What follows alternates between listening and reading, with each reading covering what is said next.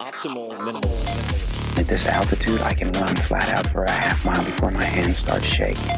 Can I ask you a personal question? Now would seem an appropriate time. What if I did the opposite? I'm a cybernetic organism, living tissue over a metal endoskeleton. Tim Ferriss Show. This episode is brought to you by Athletic Greens. I get asked all the time what I would take if I could only take one supplement. The answer is invariably Athletic Greens. I view it as all-in-one nutritional insurance. I recommended it, in fact, in the 4-Hour Body. This is more than 10 years ago, and I did not get paid to do so. With approximately 75 vitamins, minerals, and whole food-sourced ingredients, you'd be very hard-pressed to find a more nutrient-dense and comprehensive formula on the market. It has multivitamins, multi-mineral greens complex, probiotics and prebiotics for gut health, an immunity formula, digestive enzymes, adaptogens, and much more. I usually take it once or twice a day just to make sure I've covered my bases if I missed anything I'm not aware of. Of course, I focus on nutrient-dense meals to begin with. That's the basis. But Athletic Greens makes it easy to get a lot of nutrition when whole foods aren't readily available. From travel packets, I always have them in my bag when I'm zipping around. Right now, Athletic Greens is giving my audience a special offer on top of their all-in-one formula, which is a free vitamin D supplement and 5 free travel packs with your first subscription purchase. Many of us are deficient in vitamin D. I've found that true for myself, which is usually produced in our bodies from sun exposure. So, adding a vitamin D supplement to your daily routine is a great option for additional immune support. Support your immunity, gut health, and energy by visiting athleticgreens.com/TFS. You'll receive up to a year's supply of vitamin D and 5 free travel packs with your subscription. Again, that's athleticgreens.com/TFS, as in Tim Ferriss Show. athleticgreens.com/TFS. The comfort of your favorite seat is now your comfy car selling command center, thanks to Carvana. It doesn't get any better than this. Your favorite seat's the best spot in the house. Make it even better by entering your license plate or VIN and getting a real offer in minutes. There really is no place like home. And speaking of home, Carvana will pick up your car from yours after you finalize your offer. Visit Carvana.com or download the app and sell your car from your comfy place. Tim. Hello, boys and girls, ladies and germs. This is Tim Ferriss, and welcome to another episode of The Tim Ferriss Show, where it is typically my job to deconstruct world-class performers of all different types, whether they come from the worlds of chess, military, business, entertainment, sports, or otherwise. This time around, I'm doing an experiment, and I want you to support a friend of mine, and there's not much involved. You just have to listen. Cal Fussman has been on this podcast, at Cal Fussman, Fussman, Fussman, Cal Fussman on Twitter. He is a New York Times bestselling author and was the writer-at-large for Esquire magazine, where he was best known for being a primary writer of the What I Learned feature. What does this mean? He has conducted interviews with icons who've shaped the last 50 to 100 years of world history. Mikhail Gorbachev, Jimmy Carter, Ted Kennedy, Jeff Bezos, Richard Branson, the list goes on and on and on. He did his first long-form interview as the interviewee on this podcast. I interviewed him twice. He's an incredible storyteller, and I've been trying to get Cal to do his own podcast since we first did that, probably a year and a half, 2 years ago. So this is what we did for this episode. I said, Cal, let me take the pressure off rather than overthinking the podcast. Why don't you interview a friend of yours who I would love to have on the podcast anyway, Larry King. All right, so this episode is Cal Fussman interviewing his friend Larry King, and if you like it, I would love for you to tell Cal. You can just hit him on Twitter at Cal Fussman, Fussman, Fussman, or on his website, calfussman.com. But hit him on Twitter and let him know what you think. Encourage him to do a podcast. My first podcast was a hell of a lot rougher than this one that he did with Larry. So Larry King, if you don't know who he is on Twitter at King's Things, or the website you can check out is aura.tv/Larry King Now. He has been dubbed, quote, the most remarkable talk show host on TV ever, end quote, by TV Guide, and master of the mic by Time Magazine. He has done more than 50,000. That's right. I think I've done a lot with 260, 270 podcast interviews. He's done 50,000 interviews throughout his half century in broadcasting, including, let me try that in English, including exclusive sit-downs with every U.S. president since Gerald Ford. Larry King Live debuted on CNN in 1985 and ran for 25 years. He's been described as the Muhammad Ali of the broadcast interview, and Larry has been inducted into 5 of the nation's leading broadcasting halls of fame and is the recipient of the Alan H. Newhart Award for Excellence in Journalism, an Emmy, the George Foster Peabody Award for Excellence in Broadcasting, 10 Cable Ace Awards. It goes on and on. He is also the author of several books, including his autobio, My Remarkable Journey.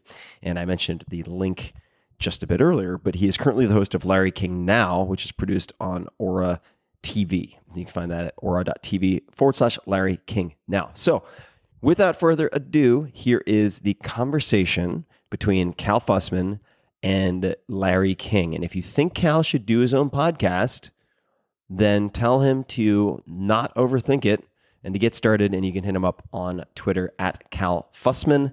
And you can also check out his website at calfussman.com. So here you go. Enjoy Cal Fussman with Larry King. All right, here we go. This is Cal Fussman on his first podcast. The Fussman Factor. Can you believe that, Larry? You should name this The Fussman Factor. I'll bet no one has a podcast with a factor because Bill O'Reilly is out of work.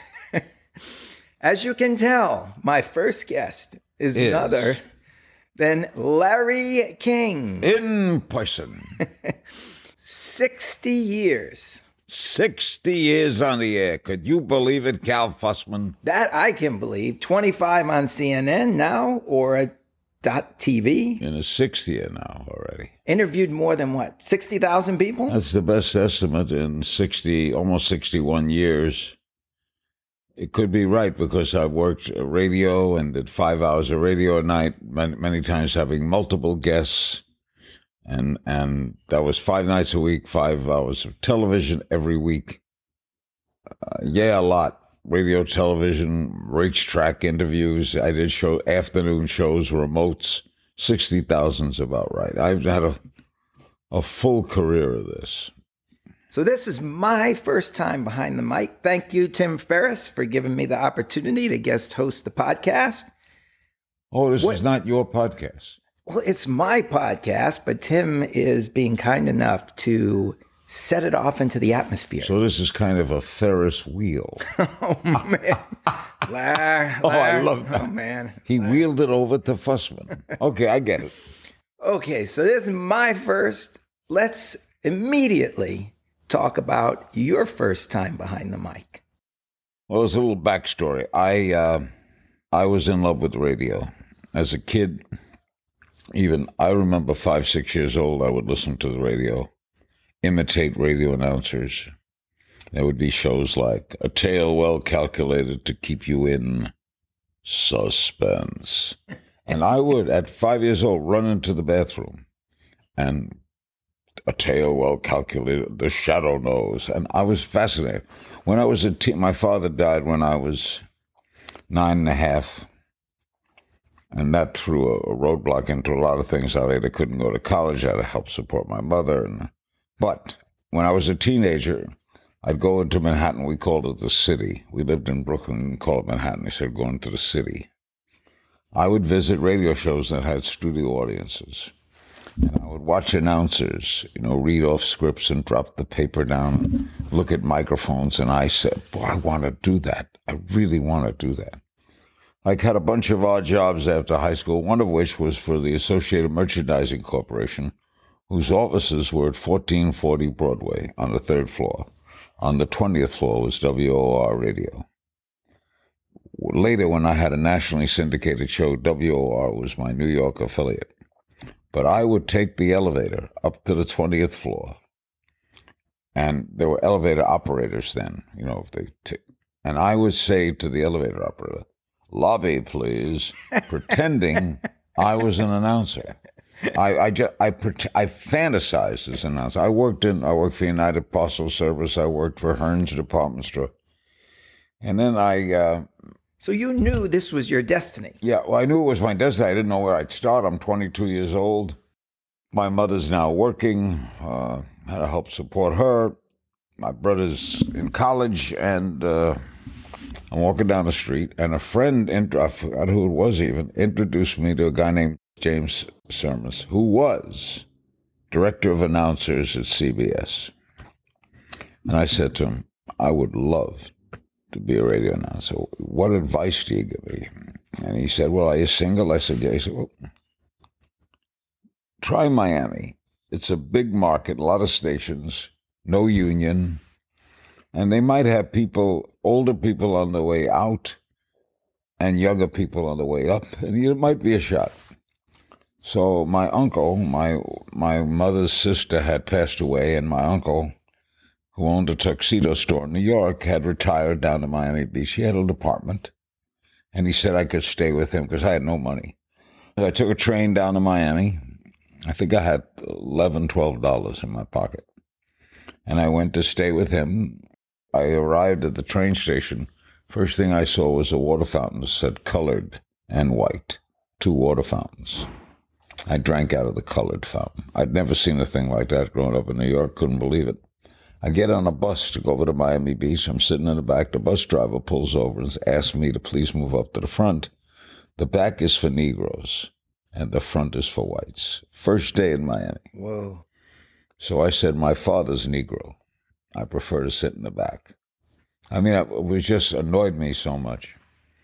Anyway, I went over and I went around the radio stations, and they wouldn't listen to me. You know, I was 22 years old. So just knocking on doors? Yeah, no experience. You have any jobs open? I went, WIOD was one of the first stations I went to, where I later worked for 19 years.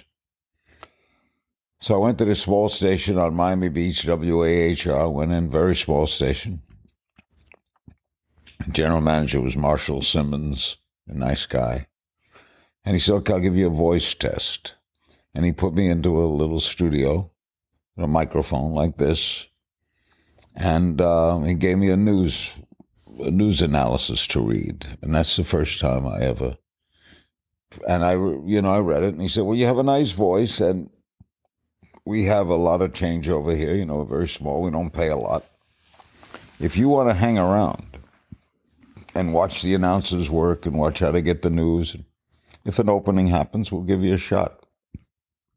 So I hung around for maybe 3-4 weeks.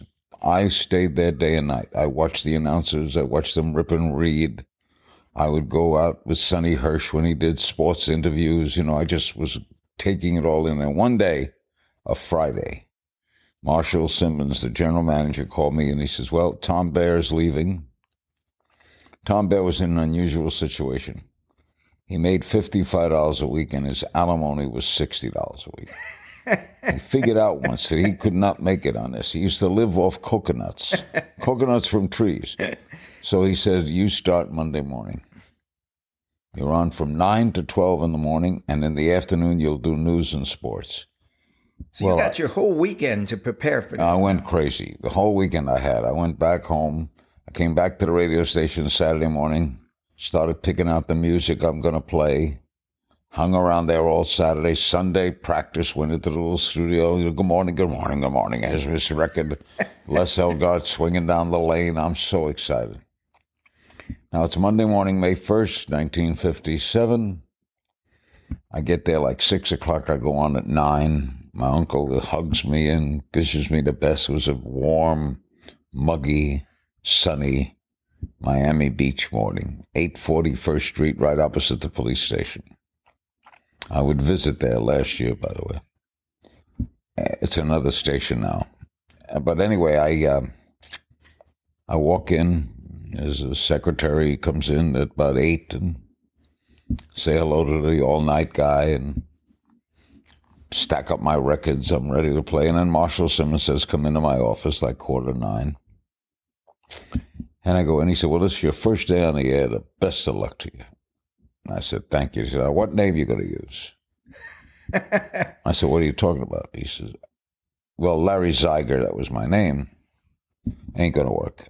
Now it would work. And now any name would go. Engelbert Humperdinck. Any name would go.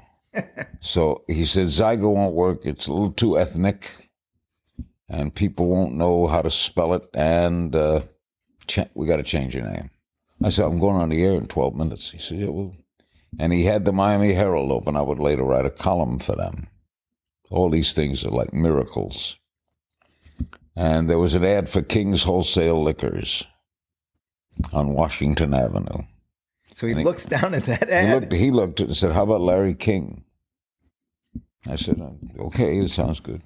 A year later, we legally changed it. And it's legally changed in AFTRA. So if you're a broadcaster today on an AFTRA station, even if your name is Larry King, you can't use Larry King because it's branded name. Yeah, it's true. And then it becomes when you become famous, no one could ever use it. Like no one could be Arthur Godfrey or Jackie Gleason, even if your name is Jackie Gleason. If you get a television show, you can't be Jackie Gleason on an AFTRA station. But anyway, so now I got a new name. Now I go in. I'm about to go on the air. 9 o'clock, I start the record. Thinking down the lane. I lower the record, put on the microphone, and nothing comes out. Nothing comes out of your mouth? Nothing. I bring the record back up, lower it down, bring it back up, lower it down, and I am panicked. I am sweating. I'm looking at the clock. And I literally said to myself, I can't do it. I can do a lot of things, but I'm nervous, and maybe I can't. My whole career is done. And Marshall Simmons, God rest him, kicked open the door to the control room and said, this is a communications business. Damn it. Communicate. He closed the door. I turned down the record, put the mic on, and said, good morning. My name is Larry King, and that's the first time I've ever said that, because I've just been given this name, and let me tell you, this is my first day ever on the air, and all my life I dreamed of this. When I was 5 years old, I would imitate announcers. I saw the story I just told you. I told the radio audience that day. My father died, I did this, and I'm nervous. I was very nervous here. So please bear with me. I played the record and was never nervous again. And later in life, that story, I would tell it to Arthur Godfrey, Jackie Gleason, others, and they said, well, you learn the secret of this business, which is there's no secret. Be yourself. So what I did that day, I wasn't brilliant, I wasn't conceiving this, carried through me for 60 years, which is be yourself. Don't be afraid to ask a question. Don't be afraid to sound stupid. What did that teach you about honesty? And not just honesty. It teaches you a lot about being open and honest on the air. But of course, what you do when you do that is you bring the audience into your circumstance. And when you do that, if they like you, you win them. If they don't like you, they're not going to like you anyway. You can't make them like you. I asked Edward Bennett Williams, the great criminal defense lawyer, once, what's the number one role of a criminal defense lawyer? And he said, put one juror in my client's shoes. How would that play out? If you could put one client in your client's shoes, he'll never vote guilty because he would say, I would have done that. All right? So what I did that day was put the audience in my shoes. And I recommend that. I've done a book, How to Talk to Anyone, Anytime, Anywhere. I do a course. If you're going to be your first public speech, you're scared. Get up and tell them you're scared. They would understand because they'd be scared too. Bring them into your situation. I was on the air when we had the earthquake here. I was on television, CNN, cameras bouncing around. I'm broadcasting the earthquake. We're having an earthquake. Desks are flying. I'm over there. I hope we're still on. If we're still on. You know what I mean? I was in a station alone during a hurricane, and I broadcast the hurricane. For example, we were out of money. It was a cigarette machine and a candy machine. It was just me and the engineer in the station alone. No one could get there. I broke the machine on the air. They heard you breaking into the machine? Yeah, because I told them my situation. I got no cigarettes and I got no food. I said, you want to hear what a hurricane sounds like? We were the only station in the city, WIOD, with a generator, an emergency generator. We were the only thing on the air. You had to tune to us. So I would go outside, lean the microphone out the window and said, here's what it sounds like. And I broadcast the hurricane. I just ate it up. This is the power of storytelling, what you're talking about. Yeah, and well, the power is I was always good at that. When I was a kid, they called me Zeke, like a short for Larry Zeiger. I was Zeke the Creek, the mouthpiece. Because I would, as Herbie said, I would go to a 2-hour baseball game and come back and tell the guys about it and take 2 hours. In other words, I was descriptive. I always had the ability, as I thought I would be a baseball announcer.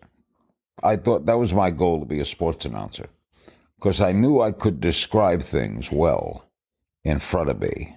Do you think that that's a learned skill, or is that something that you just had inside of you? I have no idea. I think you could teach certain things. You can't teach a good voice. You could probably help. I never had a voice lesson. I had laryngitis maybe once in the 60 years. I worked sick. When I had a heart attack, I was only off the air 10 days. I think one of the reasons for my longevity is the love of what I do. In other words, I may have an unhappy day at home. Things may not go right. I can't control. But when that light goes on, I control my environment. And in this, how many people get to control their environment? So when I hosted a radio show every night or a television show every day or wrote a column, I controlled the question I would ask. I controlled my environment.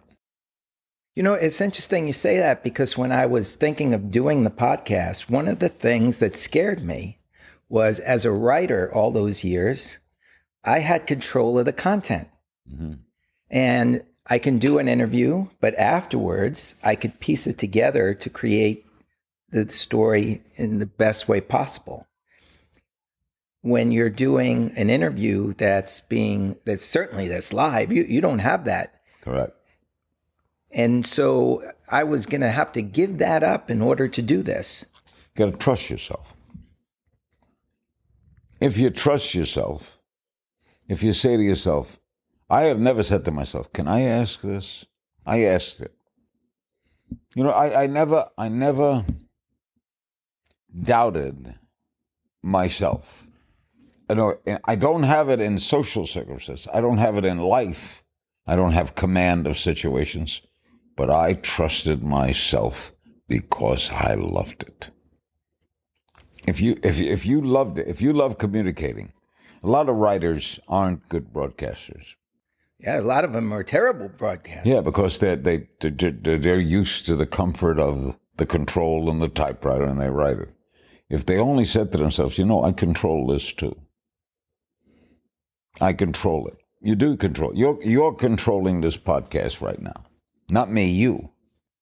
You know, the interesting thing, and maybe we can set this story up together, because it reminded me of a story that Al Pacino tells that goes back to The Godfather. I know you're good friends with him, and you've heard about his arc through that movie, where in the very beginning, they were going to throw him off. Yeah.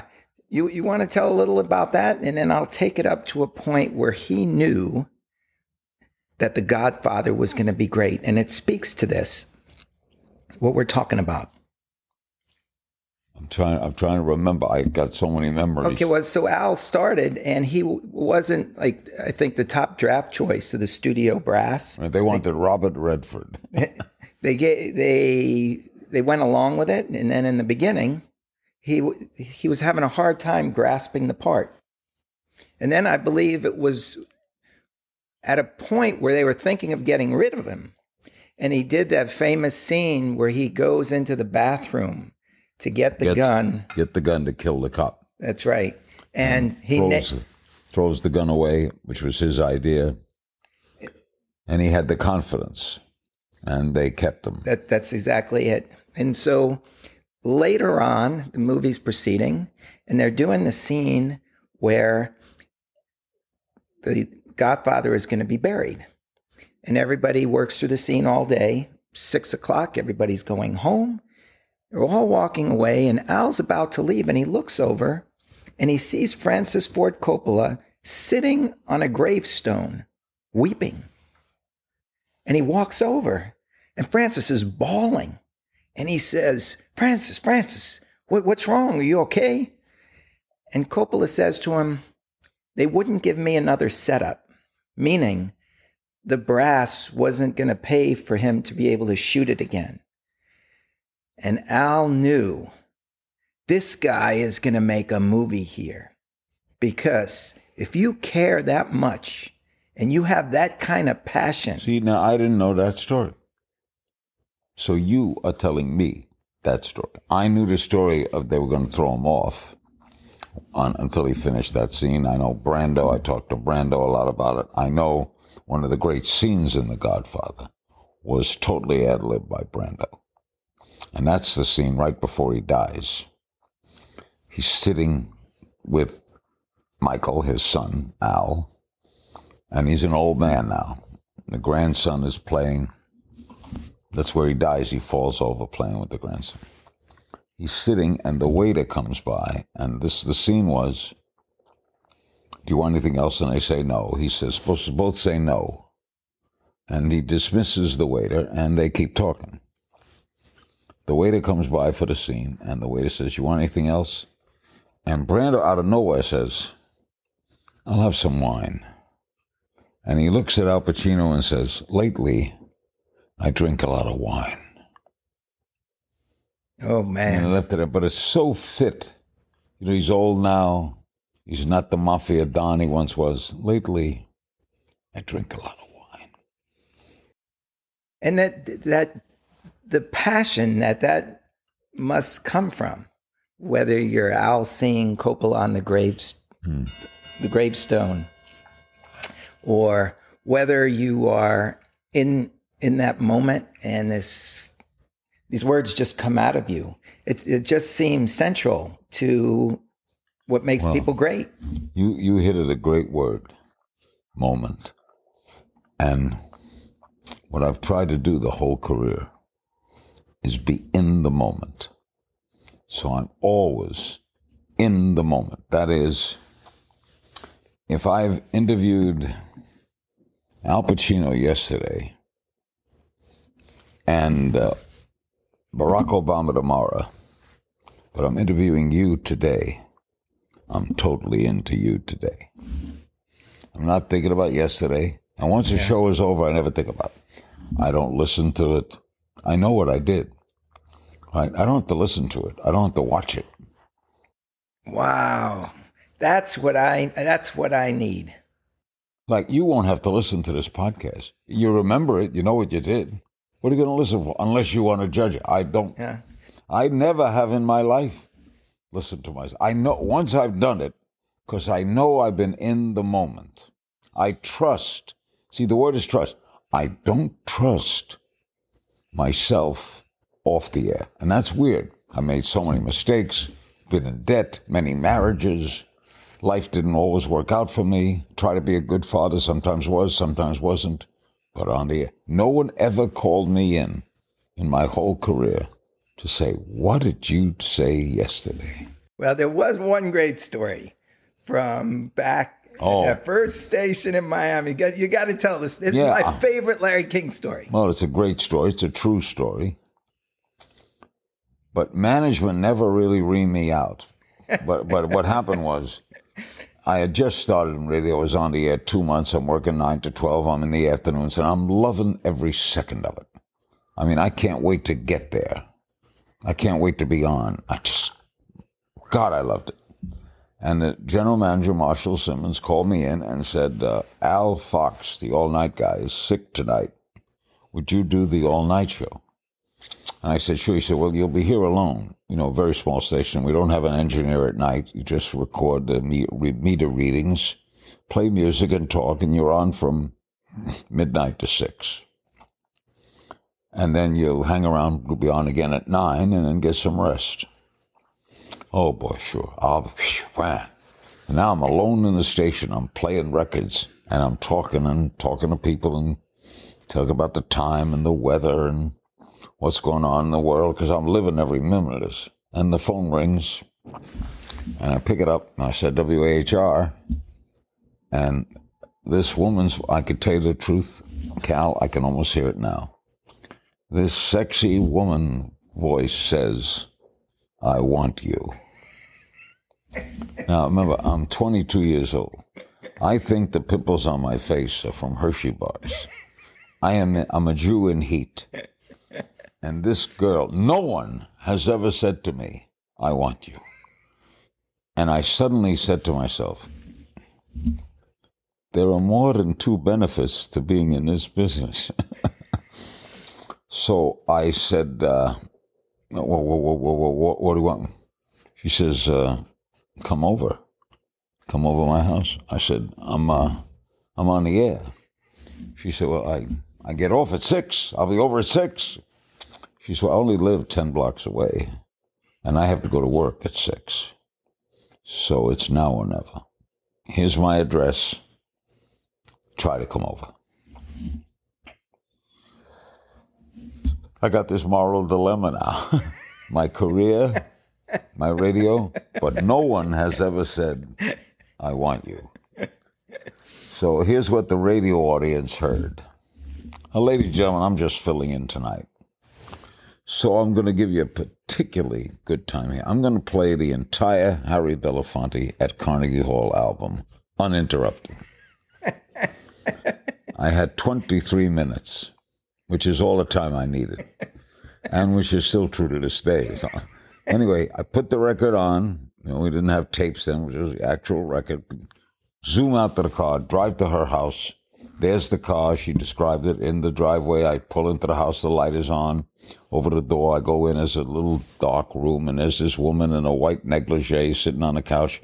She opens her arms. I grab her. I hold her around, my cheeks against her cheek. And she's got the radio on. And I'm hearing Harry Belafonte, and he says, he's singing Jamaica Farewell. And he sings, down the way where the nights, where the nights, where the nights. The record gets stuck.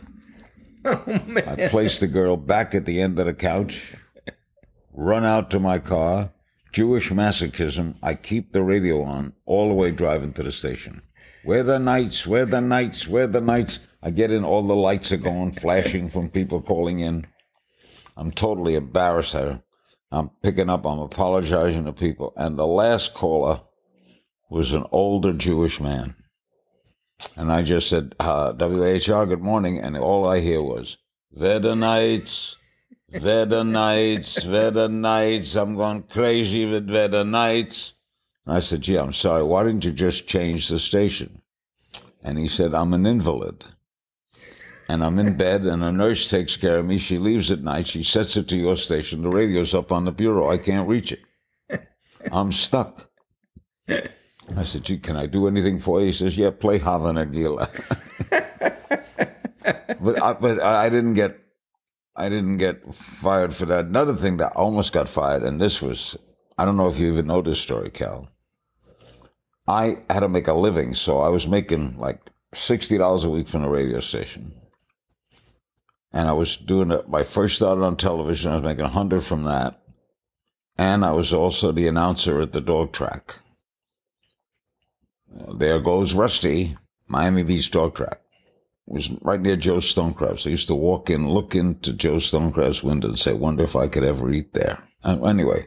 Oh, man. I was doing 3 jobs. And this was a New Year's Eve. So I taped a television show, did my radio show, and did the dog track. Now the next morning, I'm on. I think it was on that shift. I was on 8 to 12, it was 8 to 11, whatever it was. So I'm dead tired. And it's New Year's morning. No one at the station. And there's it's a new station now, WKAT. And there's big window doors leading in where you could look up and see the announcer in the station.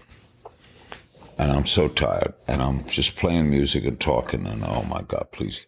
And 9 o'clock, Don McNeil and the Breakfast Club goes on. That's a show from Chicago. It was an hour every day, syndicated. Good morning, breakfast lovers, and howdy do ya. At the 9:30 point in that show, Don McNeil would say, we'll be back in 30 seconds. This is the ABC Radio Network. And all I had to do was turn off that mic, turn on my mic, and say, this is WKAT, the Big Cat in Miami Beach, and switch that switch back on, go back to Chicago and turn mine off. But what I did was he said, this is the ABC Radio Network, and I turned him off, turned my mic on, and fell asleep. Oh, man. And now I'm the only one in the station, and I'm snoring. Like this. Oh, man. Well, anyway, all people at home here is, right? So they panic. See, somebody called the Miami Beach Police Department, and the fire department comes.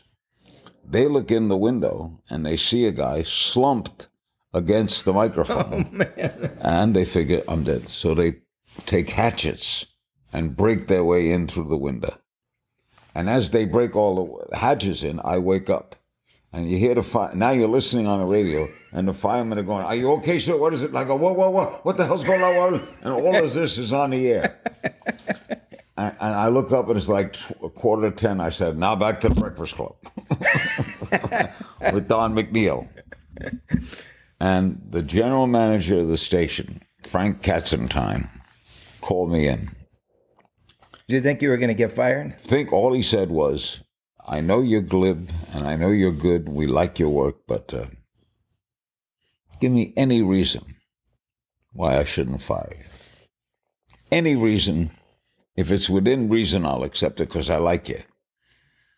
But I got to fire you by all rules of radio and ethics. I got to fire you.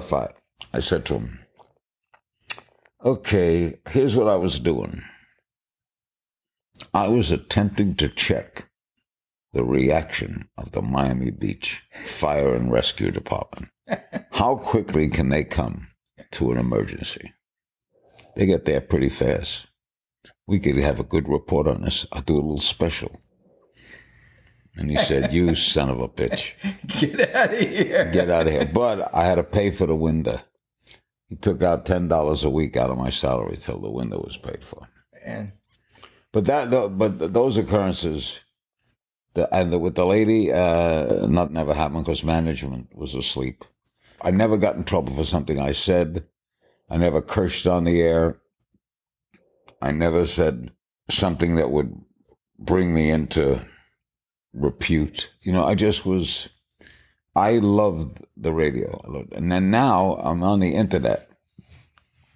And people curse on the internet. I've had guests say the F word. I still can't.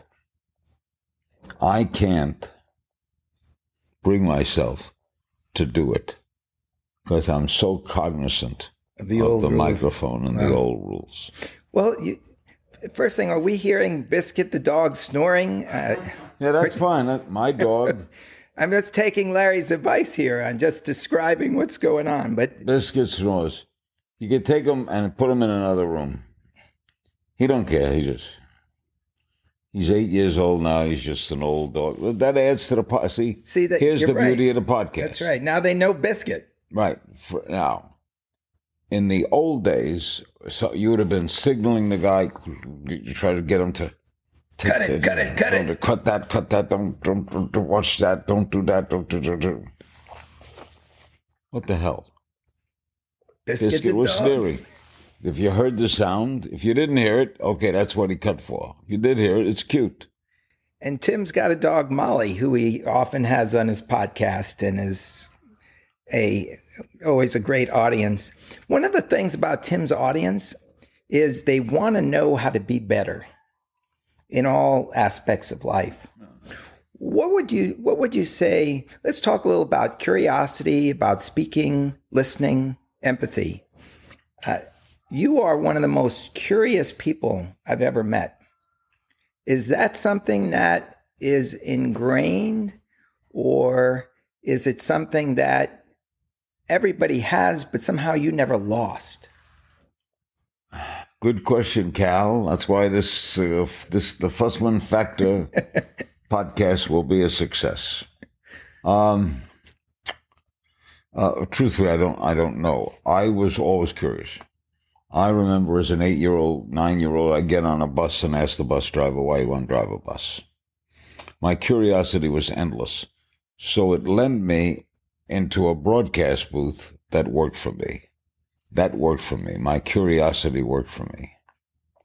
I never got good grades in school except in things with oral projects, like English, where I could ask questions of the teacher. So I always had that curiosity and managed to find a workplace that brought it to me. I don't know the answer to that, but I could give you rules. Sure. What are rules? Listening is as important as what you're asking. So don't worry about your next question. Now, that's risk-taking, but don't worry about your next question.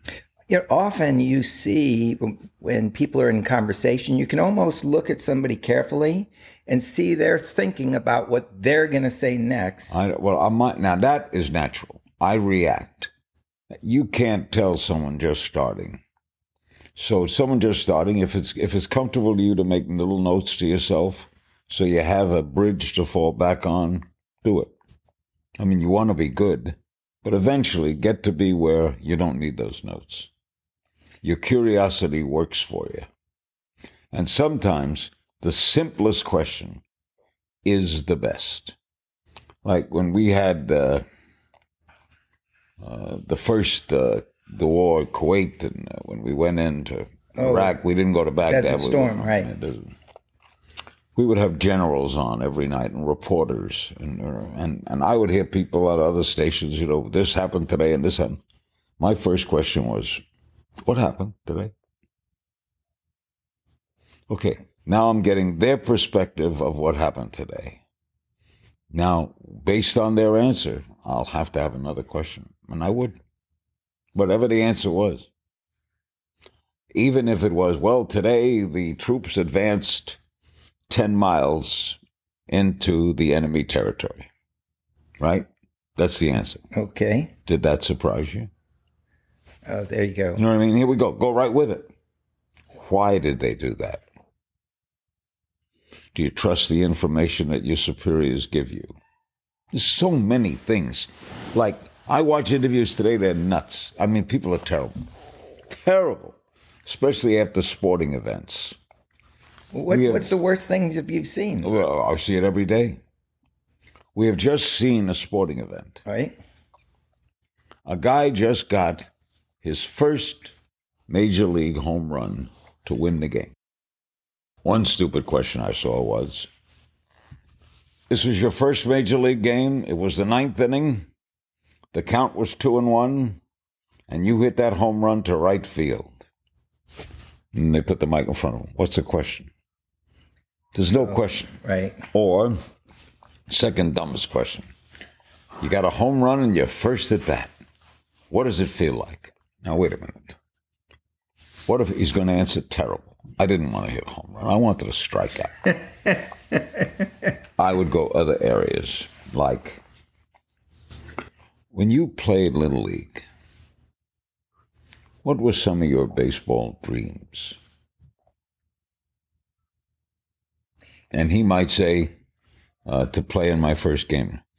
Did you ever visualize hitting a home run? First of all, what were you thinking when you were on deck? We have parents here. And not only these unexpected questions, but they're easily answered. Yes, my parents were here. No, they weren't. No, but and then, feeling with them, get together, you can talk to them. In other words, it's a lot of how would you be in that situation, except you don't have to refer to yourself. You don't have to say, I would have done. I don't use the word I. I ask questions because I'm an observer. I'm present at the creation. I like to be there. Again, it's the moment. Can this, I like to be in the moment. Can what you do be used by anybody in their office? I would guess so. I do a course based on the book, How to Talk to Anyone, Anytime, Anywhere. I've had some successful people tell me that the book helped them in their life. It's still in print. I saw it in Norway. Yes, you can, because in a communicating world, now the big difference today is with modern technology, probably easier today, you could text. So people text today, which is sad to me. So you don't need the art of phrasing. You don't need to use your voice well. What, do we lose something? You see people with their cell phones in their hands looking down. Terrible. What do we lose when we no longer have eye contact with people? Intimacy. That's what I want in every show I do. An intimate relationship with the guest.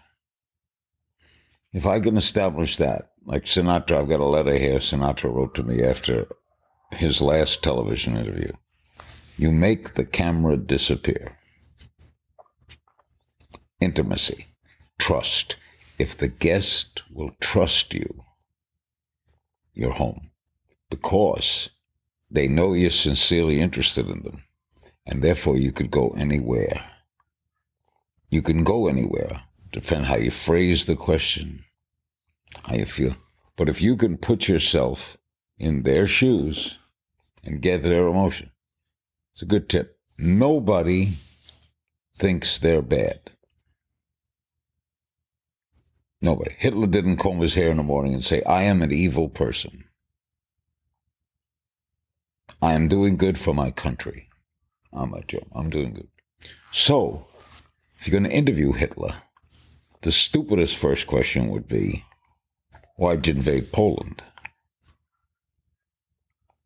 The best kind of first questions are, if I were interviewing Osama bin Laden, the stupidest first question would be, why did you kill 3,000 people on that September day in New York?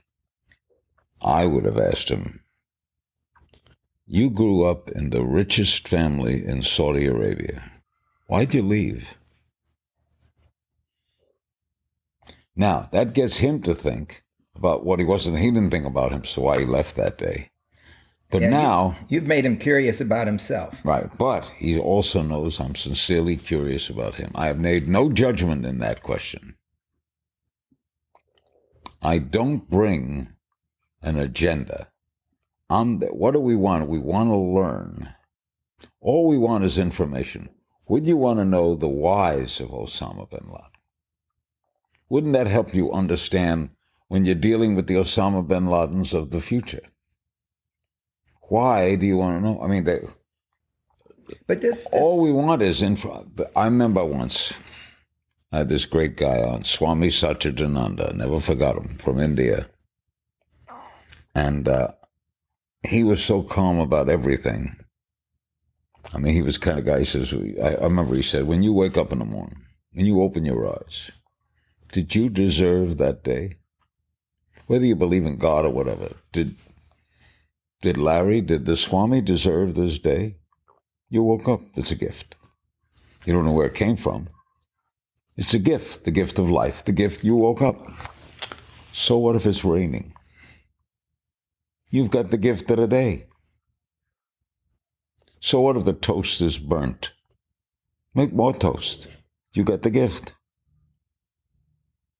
I said to him, Swami, what if I told you I'll pick you up tomorrow at 3 o'clock, take you to the airport, and I don't show? What would you do? I would call you and say, Larry, how are you? I know something terrible must have happened because you weren't there. The shoe is on your foot. Then I asked him the world's greatest question. Okay, Swami, I was being cute.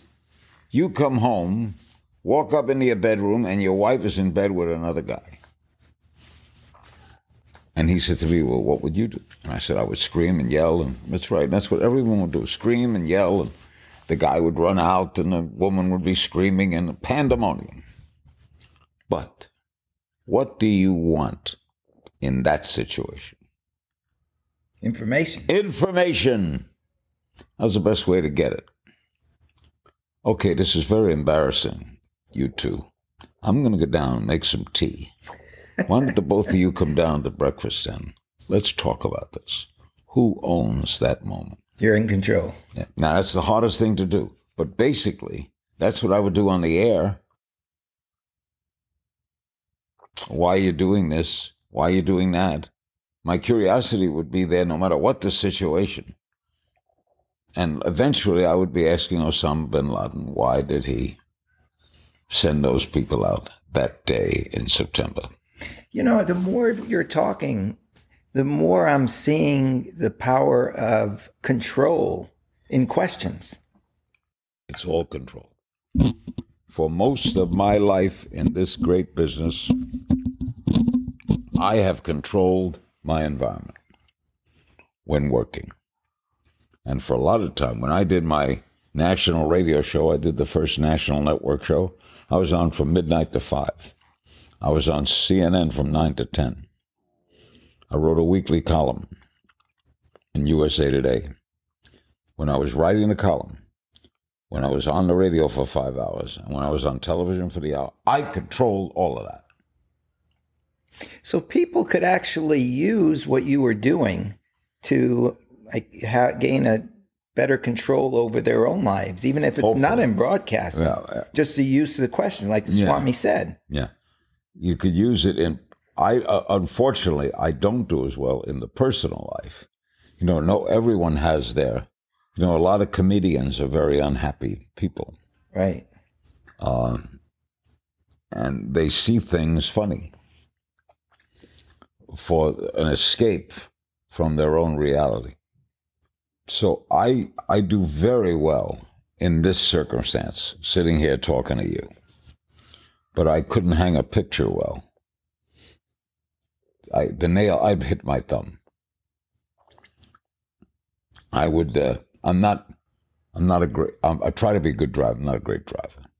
You know what I mean? In other words, no one's perfect. Right. But in areas where you can, especially in the work environment, where you can control something, yeah, I could teach you how to do it. What about empathy? Because that seems to be a quality that you have. You can listen to anybody, and you're making them feel. I'm not judgmental. Right. Well, that I learned from broadcasting. What am I going to judge? I'm there to learn. Let the audience. See, the audience makes up its own mind. I'm a conduit from me to you. I learn, and through me, you learn. But I don't make a judgment call. In other words, I'm not the kind of broadcaster who argues with the guest. It's just not my style.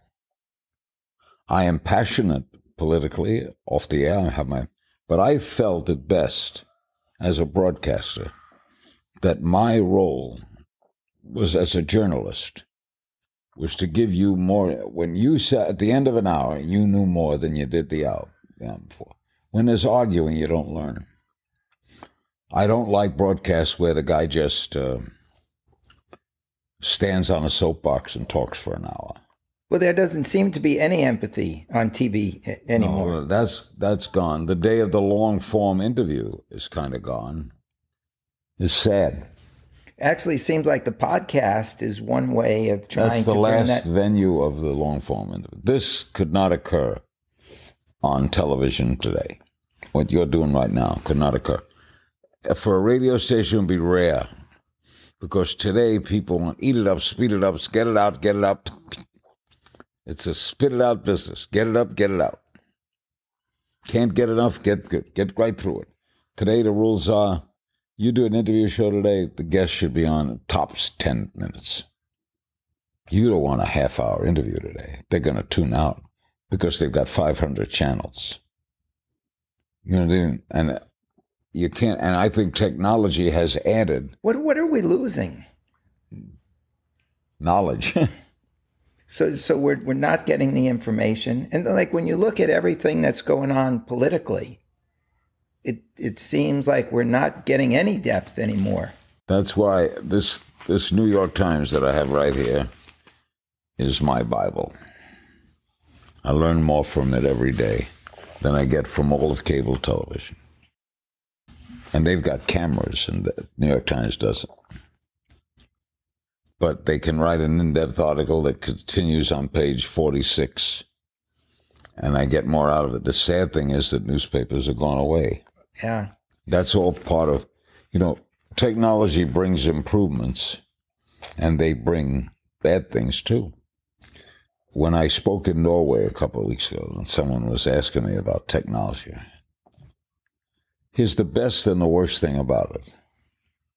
We know that somewhere in the world today, a guy is working on a cure for cancer. A brilliant scientist. Another guy is writing a great play. And another guy is inventing a new kind of airplane that will exceed the speed of sound. And another guy is planning how to build a nuclear weapon that you can hide in your hands and get on a plane. He's doing that too. So the guy who's curing cancer, he's going to succeed. But the guy with the little bomb is going to succeed too. So this is what you face as we advance as a culture. We advance, right? Remember the small grocer got overtaken? I like the small grocer. I like the guy who took the little pencil and added up on the paper bag and took the clipper and got the toilet paper down from the top of the rack.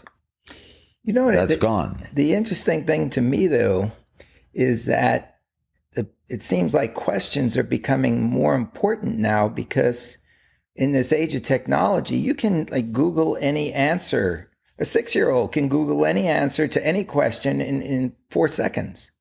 But the right question? No. That 6-year-old may not be able to come up with it. Ask more. Go through a day and see how many people ask questions rather than say things. My motto, my broadcast motto all my life was, I never learned anything when I was talking. And that's interesting because you see TV and the idea is just to talk over somebody to get your point. At times you have to present. If I'm speaking, if you speak as you do, and I'm making comedy in front of a group, of course, I'm not learning anything. Right. But I'm entertaining. Exactly. That's different. You can entertain. If I'm telling a joke, I know the end of the joke. So I'm not learning anything, but I'm providing entertainment. If I'm making a speech, I'm not learning anything, but I'm providing knowledge. But if I'm a questioner, I never learned anything when I was talking. If I'm asking a question of you, it better be a question, not a statement, not a history lesson. Ask the question. There's so many people. I want to yell sometime is, what's the question? I hear what you're saying. Is there advice that you would give young people to better ask questions? I'll sit down before an interview and I'll write out maybe 200 questions I want to ask. That's what works for you. First of all, never do what doesn't work for you. So if Larry King says don't write out questions in advance, that would be stupid for me to say. I don't do it. I can't tell you what to do. Whatever is your comfort zone. But is there something about just the foundation of, I give these speeches, change your questions, change your life, to look at questions a different way, to look at the power in them, step aside from where you are, look at yourself, and see how a different question could change your position. Is this something that you have done, or you're just constantly in the moment? I never sat down and figured it out. I'm just in the moment. I didn't do self-analysis. I'm in the moment. But I know that listening is as important as asking. Listening is as important as what you ask, because follow-up is You have to be in the moment. Is there advice? Is there ways for people to improve their listening? I guess, well, in this modern age of technology where you have instant information and where you can text people, listen is a weird word. Listen. Think about the word listen. What are you listening to today? You're reading stuff off your little iPhone. And often people have their ears plugged to take in what they want to hear. So they're pushing away the outside. I'll tell you often how people don't listen. We could test. I did this with Jim Bishop one day in Miami. He did a column on this. When you see someone that you know or pass on the street, how you doing? Right? Say, I've got brain cancer. How's the wife? Oh, my God. If they don't listen. Yeah. How you doing? They don't want to know how you're doing. Don't stop it. How am I doing? I'll tell you how I'm doing. The bank called me today. The second mortgage payment. You want to know how I'm doing? Sit down. I'll tell you how I'm doing. Is there a way to break through that sort of cocktail party banter that means nothing? Now, this I don't know the answer to. I have always had people respond to me. It's worked with women. So you just get genuine, sincere responses. Yeah. And as George Burns said, if you can fake that, you got it made. But I have always known, in interview situations, I've always known that I can get people to respond to me. So I could use humor, but they know that I really want to know what they're thinking and why they did what they did. And people appreciate that.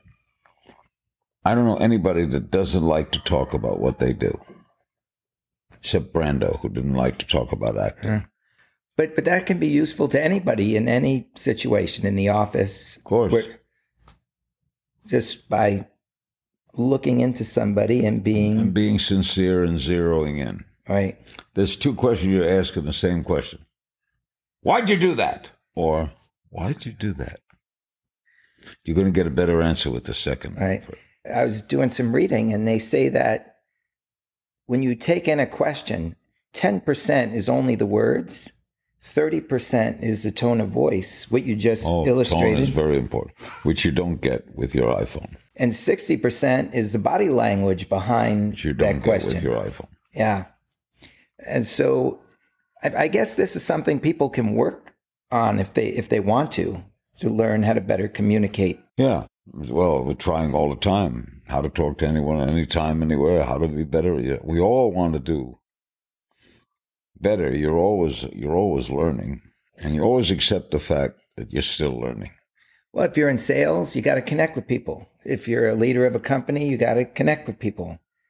And basically they can use the same skills that you're using. Of course. Anyone could use them. Presidents of countries can use them. I got some questions from Tim that he sent over. Okay, this is the Ferris wheel question. This is the Ferris wheel question. We've been going a long time here, Cal. All right. Didn't feel that way to me. Well, we've been over an hour. I don't want to break it to you, Cal, but you're starting to get annoying. And you know, I want to tell you, listeners, this is going to be a great podcast, but there does hit a point with the Fussman factor where he gets annoying. And we're very close to that point now. Yes, what questions did the Ferris wheel This is from Tim. If you could have a gigantic billboard anywhere, what would it say and why? A gigantic billboard anywhere. Oh, let me think. Good question, Tim. Slow down! Exclamation point. Or ban all guns. Ooh, there you go. I was thinking the John Wooden line when you said slow down. He said, be quick, but don't hurry. That's pretty good aphorism. That's good. What is the book, Tim asks, you've been given most as a gift, and why? I guess Through Life is Catcher in the Rye. I love that book. I read it at 4 different times in my life. Teenager, later. Does it change? Yeah, get different meaning from it. I get different reactions. For example, my son Chance, who's 18, hated Holden Caulfield. Thought he was a pompous, spoiled brat. I never saw him that way. Didn't find him funny. That's very interesting, the way kids, that perspective. And that's good writing. If you can react hostily to him. Yeah, and then 50 years from now, he may have a very different look at it. Like, for example, you read Dickens, I like Scrooge. He wasn't a bad guy, Scrooge. Look at it this way. Cratchit was a big complainer. He's a whiner. Come home and got a son, Tiny Tim. Take care of him. Stop with the crap. Do your work. Look at this dog. Biscuit, can you name 1 to 3 books that have massively impacted your life? Well, Catcher in the Rye would be one. A Quiet Hero, The Life of Lou Gehrig. And then most of the books I'm currently reading Richard Nixon's biography. It's terrific, by John Farrell. I'm into the moment of what I'm doing now. Okay. You read like 6 books at once. I've been with you on the airplanes. What I try to do is a novel and true nonfiction. And I can read those 2 at once. But I got 3 going now. What's the third? I got the Richard Nixon book, and I got Alec Baldwin's memoir. And you were reading the Frankel. I finished Al Franken's book. Fantastic. Right. Funny, on the mark, funny. And then I'm reading Shattered, the campaign of Hillary Clinton. Pretty good title. In the last 5 years, what new belief or behavior has most improved your life? You have new beliefs in the last 5 years? No, but the more I exist, the less I believe in something out there. I don't believe in God. I don't believe in life after death. And most people get older and they find some belief. I get older and find less. I have this is it. You're just in the moment. The thing I fear the most is death, because I can't imagine not existing. That drives me bonkers. We were talking about this the other at breakfast, that we're all energy. So yeah, I don't know what you mean by that. We're all energy. That's what we are. We're energy. And so you're still going to be floating around somehow. Come. I'm floating around. Do I know where I am? You're not going to know it. That. You don't know. Yeah, that. well, I can't make any guarantees on that. But I have a feeling that you never go away. And certainly you will be around for all of us who remember you. What about memories? Yeah, memory. You'll have tapes of me. I can exist. But I'm not there, you understand? Okay. Fussman, I don't exist. And that bugs me, to not exist. For example, who's going to be the next president? Who's going to win a pennant? See, the why person fears death. Because they're not going to know the answers. It's the one thing. Like I married into a family, they all believe. The Mormons, they believe. I'm going somewhere else. And I say to them, you can't lose. You're in a win-win. If you die and you go somewhere else, you were right. If you don't, you don't know it. They can't lose. It's good strategy. Well, my strategy, it don't work for me, because I can't accept the fact. There's no heaven. You need a new strategy. There's no other plane. I'm not going to some planet. Stay here. What purchase of $100 or less has most positively impacted your life in the last 6 months or recent memory? Where did he come up with that question? $100 or less Tim, I don't know. Where'd you come up with that question? That's a Ferris wheel. That's the kind of thing, if you're stuck on a Ferris wheel, you think of things like that. Ferris. If I'm stuck at the top of a Ferris wheel, first I'm panicked. I'm Jewish. It's never going to start again, and I'm stuck on a Ferris wheel. So you got less than $100. Less than $100. What did I spend less than $100 on? That what? That did what? it had a positive impact on your life? As a child, it was a yo-yo. Because I never could master the yo-yo. It drove me crazy. And the fact that I couldn't master it drove me crazy. So I don't know why I just thought of that.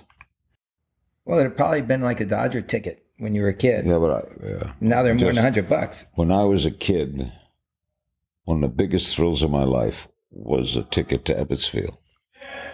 I'd go down to Montague Street and buy reserved seats when you could afford them, $1.75. Oh, and to hold those tickets and look at them. Now they don't know, there's a piece of paper. You hand it in, you put it in your phone. Yeah. I don't do that. When I go to the airport, I want a boarding pass, and I'd like it to be thick, not paper.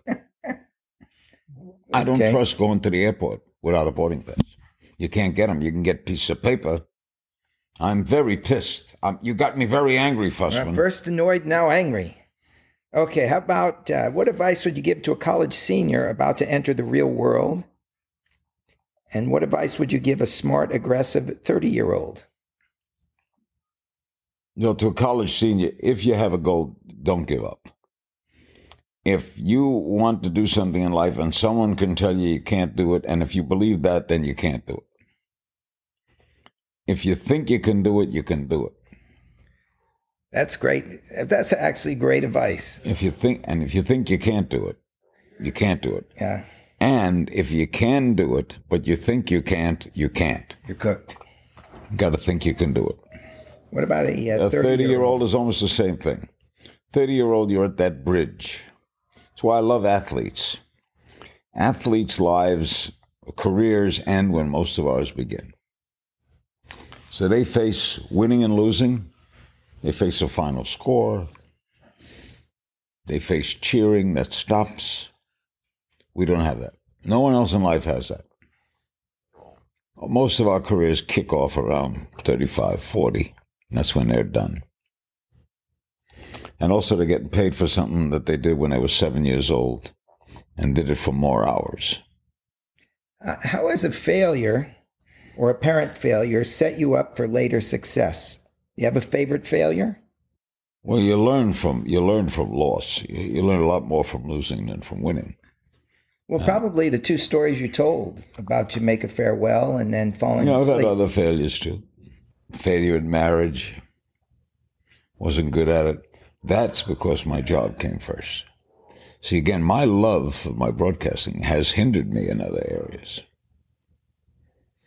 Because I'm driven by that.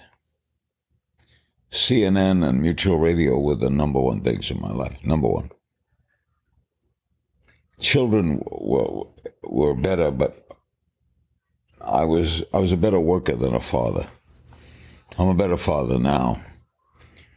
Old age but the weird thing about old age, Fussman, for the Fussman factor, is I'm 83, but I'm 17. In other words, I know I'm 83 from the pains and the little tribulations of life, but I'm 17. For example, you know what keeps me going? I wonder what I want to do when I grow up. I like being called promising. In other words, when I get a call like, you've just been awarded a Lifetime Achievement Award by the Emmys, which I got 6 years ago. Lifetime Achievement. That probably made you mad. Wonderful thrill, but at the same time, is that it? What do you mean? You mean it's over? Over? And I look at my trophy room, and I have a trophy room right next door to this room. It's got all the accolades over the years and the awards. I go in there, it's my ego room. But I sit in there and I say to myself, who the hell did this? Who the hell? I look around at pictures and people at me with people. Who the hell? How the hell did I do this? And it's just, Bertrand Russell, the great philosopher, Nobel Prize winner, mathematician, was 95 years old. And they had a dinner party. And someone said, Dr. Russell, you're 95. Great mathematician, great writer, Nobel Prize. What do you know? What do you know? And he said, the only thing I know is that I don't know. And if I had to sum up everything about human nature, about war, about life, about love, about the meaning of things, I don't know. I've had a lifetime of discovery. I've learned a lot of things. But on the basic things of life, I don't know. I don't know about women. I don't know about someone looking after me. I don't know about things up there. I don't know. I guess I'm an agnostic, but I just can't make that leap. I can't make the leap of faith. It's too big a leap. And when people have it, there's a sense of envy. But at the same time, I don't mean to put them down, but a sense that they need a crutch. I don't have a crutch. Got a few more questions here from Tim. What are bad recommendations you hear in your area of expertise? I don't know. I don't know how to answer that. I've never heard people give bad recommendations. I mean, like, bad recommendation would be,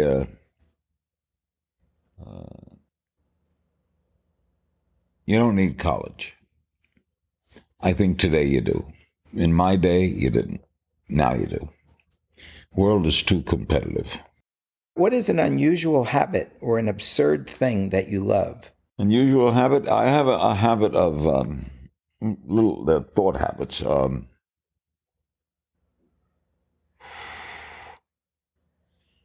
I try to total up words in a phrase or a sentence, and then divide it to see if I get an even number. Like true love divided by 2 is 4. There's 4 words in each thing. True love is 4 and 4. Oh, the letters. I see what you're saying. So I don't want an odd number. I want an even number. But I do that a lot in my head. You're doing it while you're asking questions? No. I try not to get distracted. Okay. Yeah, that'd be like having a calculator going off. Yeah, no. But that's okay. That is unusual. Yeah. Well, everyone has a little unusual thing. For example, my pills, I take a lot of prescription pills and a lot of vitamins, and have to be in order in the closet. And when I lay them out for the next day, I have to take them out in the same order. That's a rule. Well, that's control and organization. A lot of what we're talking about is about control. I'm very organized. Yeah. And I hate is a bad word. Disorganized people annoy me. Like people who, I told my wife this morning, we're having dinner at Wolfgang's tonight. Well, you want to come over? Come over. Greg has come. I don't know who's coming. But we're having dinner at Wolfgang's tonight. 2 hours later, I said to her, we're going at 7:30. Where are we going? Wolfgang. She said, I don't listen to details like that. You what? Oh, she doesn't know. You're in the moment. She's not in any moment. Like, she doesn't know. If she's got a plane tomorrow, she has no idea what time the plane's going. Well, I think there's a lot of people like that. I know what time my plane's going a week from Friday. I got it. In the last 5 years, this is a good question, Tim.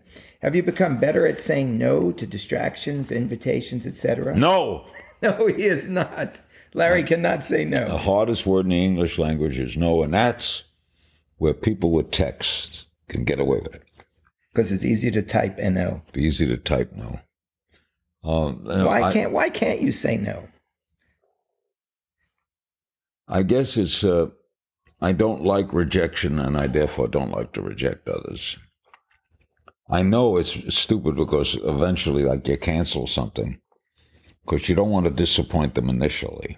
So 5 people can ask you to go out to dinner on Wednesday night. Too much in the moment. So I have to give a satisfactory answer to each, and it could drive you crazy. And then it works on the air, comes. Doesn't work off the air. Wow. A lot of things that work professionally don't work off the air. Don't work off the air. All right, what is the best or most worthwhile investment you've made? Could be in money, time, energy. No, in my career, that paid off the most. The time I invested, the jobs I took, working radio, working the dog track, all those little things. I'm really getting also a sense of discipline, in work ethic, right? Not in life ethic. Never handle money well. Still don't. I don't handle my own money. I keep a kind of a small checking account, but I have accountants in Boston that do everything. I've never seen a CNN check. Never seen it. Don't know what it looks like. Don't know what Aura TV checks look like. I keep a checking account, right? But I don't know what paychecks look like. When I get speeches, they go right to the Speakers Bureau and they send it to Boston. I don't know what those checks. I know. Be nice to see what a check looks like. Okay, the last question. Finally, with the Fussman factor, we'll do an hour. Well, Fussman, we're at an hour and 35 minutes, Fussman. Okay, well. This is the world's longest podcast. Longest first podcast. You're doing very well, Fussman. Well, thank you. When you feel overwhelmed or unfocused, or you've lost your focus temporarily, what do? Maybe this goes back to the Swami. Just look for information. Maybe you have a... Well, I get lost in sports. I'm, as we're doing this, I'm watching a baseball game. And I can do this and I know what's happening. So sports is a great thrill to me. I feel sorry for people who aren't sports fans. You know why? When I get up in the morning, I have no idea who's going to win the games that day. None. So I have wonderment every day. Who's going to win? What's going to happen? So you're talking and you're looking at the screen and your curiosity is at play, wondering, okay, what's happening? Well, I can't see what that guy as player is saying, but I know the Royals have come here with the hottest team. The Dodgers are the hottest team in baseball by far, and the Dodgers just keep winning to my amazement. They just keep winning. So I'm amazed, and I love that. I'm amazed at it. I'm involved in it. And I by the way, I still remain emotionally involved in the teams I like. And so I get a lot of rewards out of being a fan of the game, of games.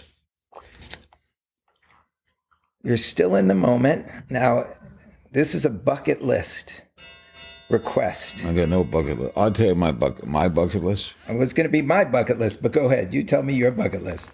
Every Fussman factor goes back to Fussman. By the way, you're listening to the longest podcast ever. It's Fussman out to break world's records at all times. Fussman's trying to write War and Punishment. What was the longest book ever written? War and Peace. War and Peace. Well, get Crime and Punishment. Crime and Punishment. Well, yeah, I combined two books. I got the world's biggest. There you go. I would like to do a Broadway show, a Larry King on Broadway as himself. Well, it's like Larry King Tonight. And you come and I tell my stories and take questions from the audience, and an 8 o'clock curtain with the theater bill. It's the one thing I've done stand-up comedy. I do a comedy tour and everything, but to be on a Broadway stage as a theater group, that's something I would like to do. That's a bucket list. I'm not big on travel. I don't have to see the Great Wall of China. I've seen pictures. Like, we have a home in Utah. I don't like Utah. It's boring to me. They're beautiful mountains. Okay, I saw the mountain. I don't have to see it again tomorrow. So that kind of wonderment I don't have. I wonder about people, but I don't wonder a lot about places. See, if I've seen the pictures of Berlin, I don't have to walk down the street in Berlin. But you, Fussman. I got to walk down the street. You're brother. the wanderlust guy. That's right. That's right. It's very interesting because you have given me a lot of bucket list stuff. Really? Yes. Because that I could enhance your life is a great moment to me, Fussman. Because of you. What? I now speak. Do you remember how I was when I first came to the breakfast table to help you? Shy Fussman. Hardly ever spoke. Fussman did not speak. And now, I want to warn you of something. Do not become a bore. Sometimes, Fussman, you can overdo it. Don't overdo it. You're not a bore, Fussman. You're a great man. I haven't overdone it yet, but it's the reason that I'm now on stage speaking to companies is because of you. Because I was sitting at the breakfast table every day, listening to you speak. Then we go to your show at night. You'd put me off on the side of the camera. Nobody would see me, but I'm taking it all in. Then You've done very well. I have to say, I've watched you. You're a great speaker. I'm very proud that I played a part in it. And I know that if I die, maybe I'll be the one that doesn't. Why not? There has to be a first in everything. But if I die, that I will carry on through you. That you will keep my name going, and your children and my children. So I will exist in some form. As long as I'm here, that's for sure. So let's do the last bucket list. And this is my bucket list. There was a time when you were a kid and you're listening to Baseball Announcer, and then he moved on to Florida. You moved on to Florida. And then you were both working together. Same station, right? Red Barber. And at the end of his report, he said, "Over to you, Larry." That was one of the great thrills of my life, still remains a thrill. Here's a guy I listened to from age 7, 8 on up. The guy who taught Vince Scully how to announce. The best baseball broadcaster I ever heard. He had a southern accent, came from Tallahassee, Florida.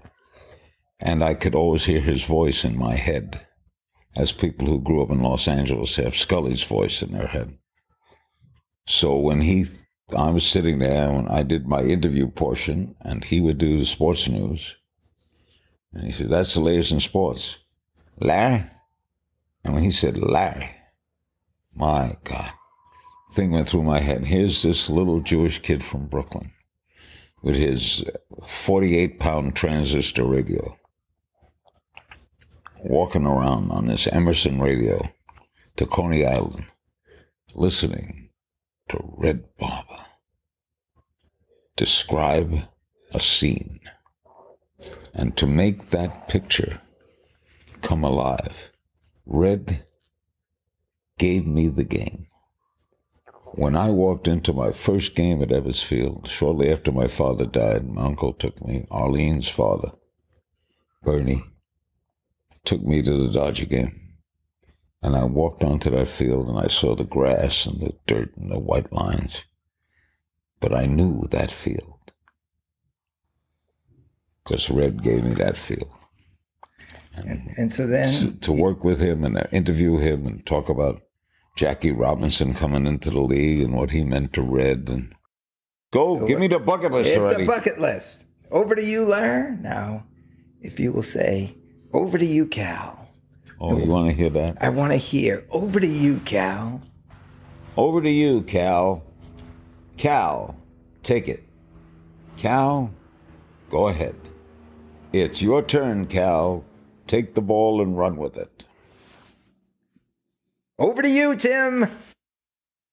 Over to you, Ferris wheel. Voila. Hey, Tim, there's another guy coming who's going to have his own podcast. Sol Roller Coaster. Oh, no. Oh, no. I think that's funny. Hey guys, this is Tim again. Just a few more things before you take off. Number one, this is 5 Bullet Friday. Do you want to get a short email from me? Would you enjoy getting a short email from me every Friday that provides a little morsel of fun before the weekend? And 5 Bullet Friday is a very short email where I share the coolest things I've found or that I've been pondering over the week. That could include favorite new albums that I've discovered. It could include gizmos and gadgets and all sorts of weird shit that I've somehow dug up in the world of the esoteric as I do. It could include favorite articles that I've read and that I've shared with my close friends, for instance. And it's very short. It's just a little tiny bite of goodness before you head off for the weekend. So if you want to receive that, check it out. Just go to 4hourworkweek.com. That's 4hourworkweek.com, all spelled out, and just drop in your email and you will get the very next one. And if you sign up, I hope you enjoy it. This episode is brought to you by Kettle and Fire, which makes some of the best bone broth and certainly the most convenient that I've ever found. And I have a big stack of them on my kitchen counter right now. I have one container every morning. And this first came highly recommended to me by past podcast guests, such as Amelia Boone, who's a 4-time world champion in World's Toughest Mudder, Spartan Race, etc., and Dr. Dominic D'Agostino, the incredible Hulk of scientific research. You should check him out too. But there are a few things that make Kettle and Fire special. Number one, they are the first shelf-stable, in other words, never frozen bone broth that uses bones from 100% grass-fed, organically raised animals. So you are what you ate, if that makes sense. So it's very important that you understand, if you're consuming animal protein, what they consume. They also use longer cook times, 20 plus hours, which means more collagen and other nutrients. For instance, they contain 19 times more collagen than one of their close competitors, and an independent lab confirmed this. I'll leave the competitor's name out of it because I don't want to get sued, but that's the case. And it is not frozen. So thanks to many millions of dollars of packaging equipment, their bone broth doesn't require freezing or shipping with dry ice. So like I said, it's just sitting on my kitchen counter in these boxes, and then I can heat them up. They're basically ready to drink. Heat them up on the stovetop or in a microwave, and you are ready to rock and roll. And you also get a nice payload of glucosamine, glycine, along with the gelatin and everything else that I mentioned. So check it out. I have been hugely pleased with this, and like I said, I've been consuming it every morning. It gives you about, I want to say 20 grams of protein, which is a nice little slow-carb diet boost, if that's what you're looking for. And I'll typically sip this out of a very large camping coffee mug as I do some writing or journaling. So there you have it. Check it out. It's delicious. I favor the chicken, but each to his own or her own. So check it out, kettleandfire.com/Tim, and you can receive 20% off of your entire order. Take a look, kettleandfire.com/Tim. This episode is brought to you by Shopify. I have known and loved Shopify just about forever. Back in 2009, when they had something like 8 or 10 employees, now they have more than 2,000, I helped them as an advisor to create the Build a Business competition, which is now the world's largest entrepreneurship competition. And many readers of my blog, first-time business owners, have ended up making millions and millions of dollars each, many of them as side gigs to their full-time jobs. So the goal of the Build a Business competition is to get would-be entrepreneurs to get off the couch and make things happen. All you have to do is open a store on Shopify and start selling. And you can join in July or after July to be eligible to win. What does winning mean? You have to be one of the top performers, top sellers in a given category. And the prize, the reward, is an exclusive opportunity to learn from mentors and experts. And in the past, that has happened at places like the Gatsby Castle, where we had Tony Robbins and Damon John and Seth Godin and so on, or on Necker Island, which is Sir Richard Branson's private island. It's nuts and super, super fun. I'm also involved. So there's a special offer for people listening to this show. Go to shopify.com/Tim and sign up for a free 30-day trial. You will get all sorts of exclusive free video courses to help you along and to get started, including how to start a profitable dropshipping business with Corey Ferreira. You will also get some goodies from me. That's all free. It's all exclusive to people who are listening to this podcast. So check it out, shopify.com/Tim, and remember to sign up for the free 30-day trial.